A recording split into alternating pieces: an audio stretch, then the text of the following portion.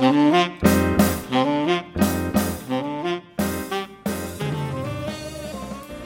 my name's Andrew Chamberlain. I'm a writer and creative writing tutor, and you are listening to episode 24 of the Creative Writers Toolbelt, the podcast that gives you practical, accessible advice that you can apply straight away to your own writing. Before I start, I have some news. It's nearly a year now since I started the podcast, and I've been delighted by the number of people from all over the world who've subscribed. It's a pleasure and a privilege for me to provide all of you with creative writing advice that I hope you will find useful. As we head into 2015, I want to make sure that I continue to provide you with material that is both entertaining and helpful. And to help me do this, I'm running a survey for subscribers to the podcast. This is an online survey. It will contain just 6 questions, and it'll take you just 60 seconds to complete it. The survey can be accessed at my website, which is www.andrewjchamberlain.com. I do want to make it worth your while to fill out the survey, so if you leave me your email address, I will add you to a prize draw for an Amazon voucher. And I'll also be able to drop your line occasionally in future to let you know what's going on with the podcast and other stuff I'm getting up to. By occasionally, I mean perhaps once a month or every 6 weeks at the most. And no, I'm not going to sell or give away your email to anyone else. Please listen out for details of that survey again at the end. So back to the podcast.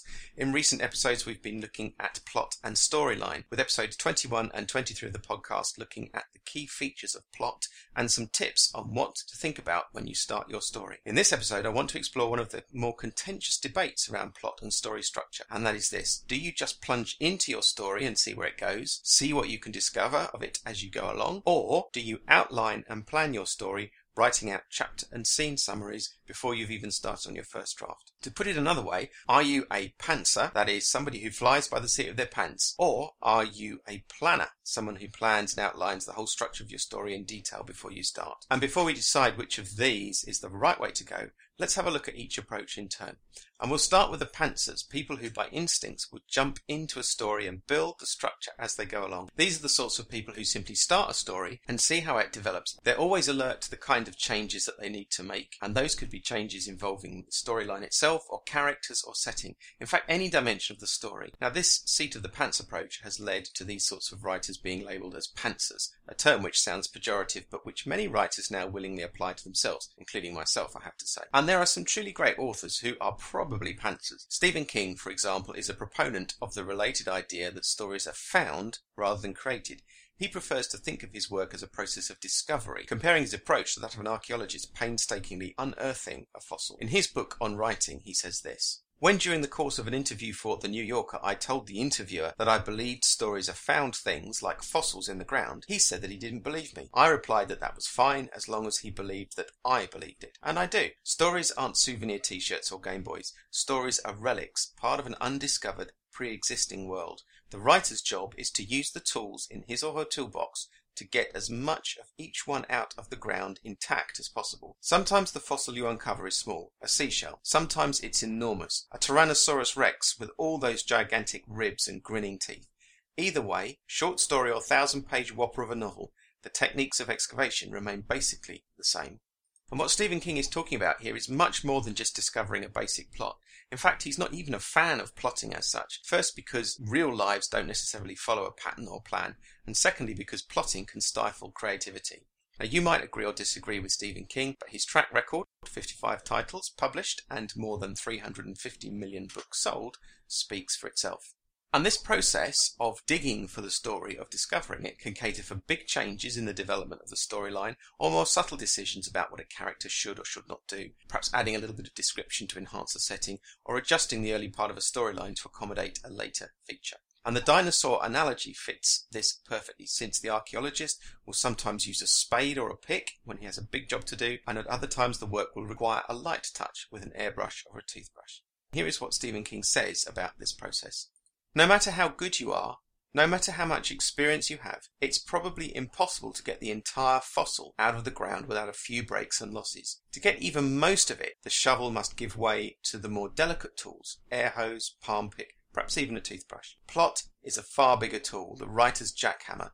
You can liberate a fossil from the ground with a jackhammer, no argument there, but you know as well as I do that a jackhammer is going to break almost as much stuff as it liberates. It's clumsy, mechanical, anti-creative. Plot is, I think, the good writer's last resort and the dullard's first choice. The story which results from it is apt to feel artificial and laboured." So Stephen King favours a much more organic approach, where you are discovering all of the dimensions of the story almost simultaneously, and you don't know where you're going to go next with it. And there are others around who would agree with him. Writing in the Writer's Digest in 2013, Stephen James said this: "Outlining is still taught as if it's the right way to shape a story, and if you don't follow those formulas, you'll be labelled an SOPer, that is, seat of the pantser, or sometimes just pantser." Now, James regards outlining as a straitjacket on the writer's creative thinking and flow, making them rigidly follow a plan rather than a more personalised organic writing process. He invites writers to join his rebellion, and I quote, "to throw away your outline and uncover a story word by word." So that's the pantsers approach, but what about the planners? Well, again, there are some great writers who have done a lot of planning, from J.K. Rowling to Joseph Heller to William Faulkner. They've devoted a lot of time and effort to planning and outlining their story before they've even started. Rowling is reputed to have taken 5 years to plan the Harry Potter series before she even started writing the draft. Faulkner outlined his 1954 model, A Fable, on his office wall. Now, these writers take the planning process very seriously, and they're probably planners by instinct. If you are a planner, you'll be more comfortable with all of the advice you can get from writing coaches and editors and tutors about outlining, planning, and summarising. All of the advice and exercises and techniques you'll hear about will suit your personality. And the kind of techniques and tools we're talking about here are things like summarising your story in 15 or 50 or 300 words, using a spreadsheet or a grid to work out the dimensions of your different characters, including things like physical attributes, ambitions, motives, desires, rather like the Harvard method that I talked about in episode 18. Writing out a summary of each chapter and each scene within each chapter of your work. Researching your setting before you write a story, making sure you've gained a thorough understanding of the world your characters inhabit before you write anything about them. So there's no shortage of these sorts of ideas and suggestions. You can look them up on the internet, and most of them are useful to at least some writers. So now let's focus on you, the person who's listening to this, and ask the question, which type of writer are you, a planner or a pantser? You might know which kind of writer you are already, but let's do a quick exercise to establish it. You don't need a pen or paper or anything like that to do this. If you're listening to this podcast on the go, you'll still be able to do this exercise. I'm going to give you 3 short scenarios to think about and offer 2 ways of reacting to each one of those scenarios, and I will call those 2 different ways A and B. All you have to do is pick the approach or the way that you think you would instinctively choose, and then remember whether you've gone for option A or B. Try not to think too much about each one. There's no right or wrong answer here. It's just which one you'd instinctively prefer. Here's scenario 1. You're under time pressure and you need to travel to a place you've not been to before. You have a general idea of the route to get there, but do you A, take a few minutes to check a map and make sure you know what you're doing before you leave, or B, set off immediately and hope you'll be able to work it out as you go? Second scenario. You are redecorating a room in your home and need to paint all of the walls. You need to buy some tins of paint to do this. Do you A, calculate the amount of wall space that you need to cover so that you will be able to work out exactly how many tins of paint you will need before you go to the DIY store and buy them? Or B, go to the store, guess how many tins you need, thinking roughly about how big your walls are, and then just buy them? Scenario 3, this is the last one. You've decided to have a weekend break in a city you've never been to before in another country. Do you A, book a flight and accommodation, then research the places in the city you want to visit, and when and on which day and at what time you'll visit them, so that you have an itinerary for your whole visit? Or B, book the flight, maybe book some accommodation, and then just work it all out when you get there? You might not even plan to do anything at all specifically. You'd just like to wander around the city and explore the place. So those are the 3 scenarios. If you think about your answers to each one, if you went for option A 2 or 3 times out of 3, then you're probably more of a planner by instinct. If, however, you chose option B 2 or 3 times, it's likely you're more of a pantster. So now we know what planners and pantsters are, and hopefully you know which kind of person you are by instinct. So let's recap and think about how you can best use the advice and opinion you'll get around this debate for your own writing. The planning camp will say that if you don't plan, you'll end up with a sprawling narrative that has no focus and direction, and you'll lose your way. They have a point. The pantster camp says that if you do plan, or certainly if you plan too much, you will plan the creative spark out of your novel. It will be dull and methodical, and you'll miss those creative moments of genius that make the story come alive. Now, they also have a point. Writers will tend to favour one or other of these techniques based on their own personality. It's not that one is right and the other is wrong. It's simply a case of which approach you more naturally warm to. To use another analogy, some people are like architects. They instinctively plan and design and outline as much as possible before they start. For them, the analogy of writing a novel being like building a house is particularly attractive. But other people are more like the archaeologists in Stephen King's metaphor. They'll dig and see what they get. They don't know what they're going to get to until they come to it. They might have an idea of where they're going, but they're also concerned about discovering the real story, the best story, and discovering features of it wherever they may appear and in whatever way. Given that this debate reflects on who we are as people, not just what the technique is, we all need to play to our strengths and recognise our abilities in the area where we're instinctively good. But you should not think you have to only use one or other of these techniques. It isn't that one is right and one is wrong at all. Rather, you should acknowledge the kind of writer that you are and adapt your approach to take full advantage of your own instincts while also taking the best of what the other group have to offer. So here are my conclusions along with a little bit of advice.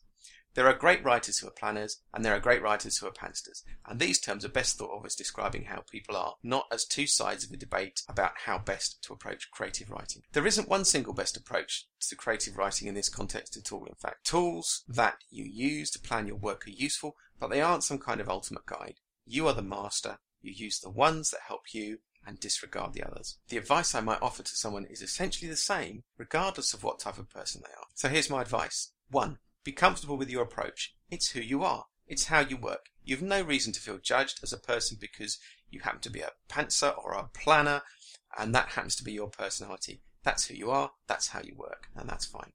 2.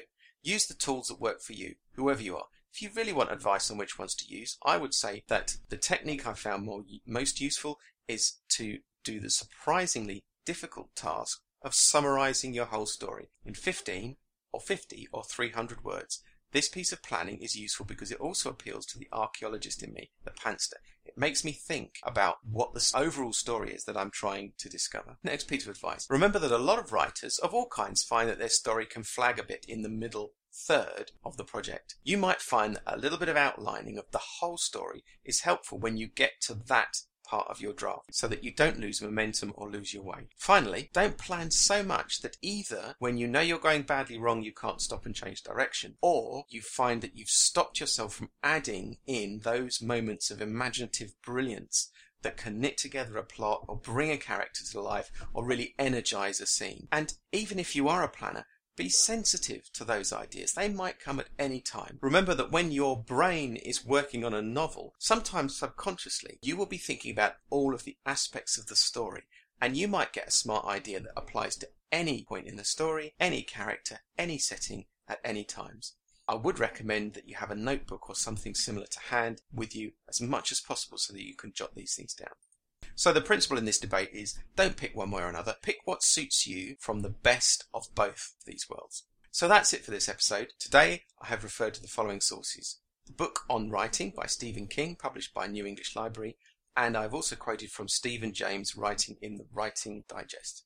Now, as I mentioned at the beginning of the podcast, I'm running a survey to get subscribers' opinions on what they like about the Creative Writers Toolbelt so I can plan for the future. The survey will take you a minute to complete. It's 6 questions. If you let me have your email address, I'll put it in a drawer for an Amazon voucher or an iTunes voucher, and I'll also keep in touch with you from time to time in the future. You can do the survey by simply going to my website, andrewjchamberlain.com, clicking on the link on the homepage there.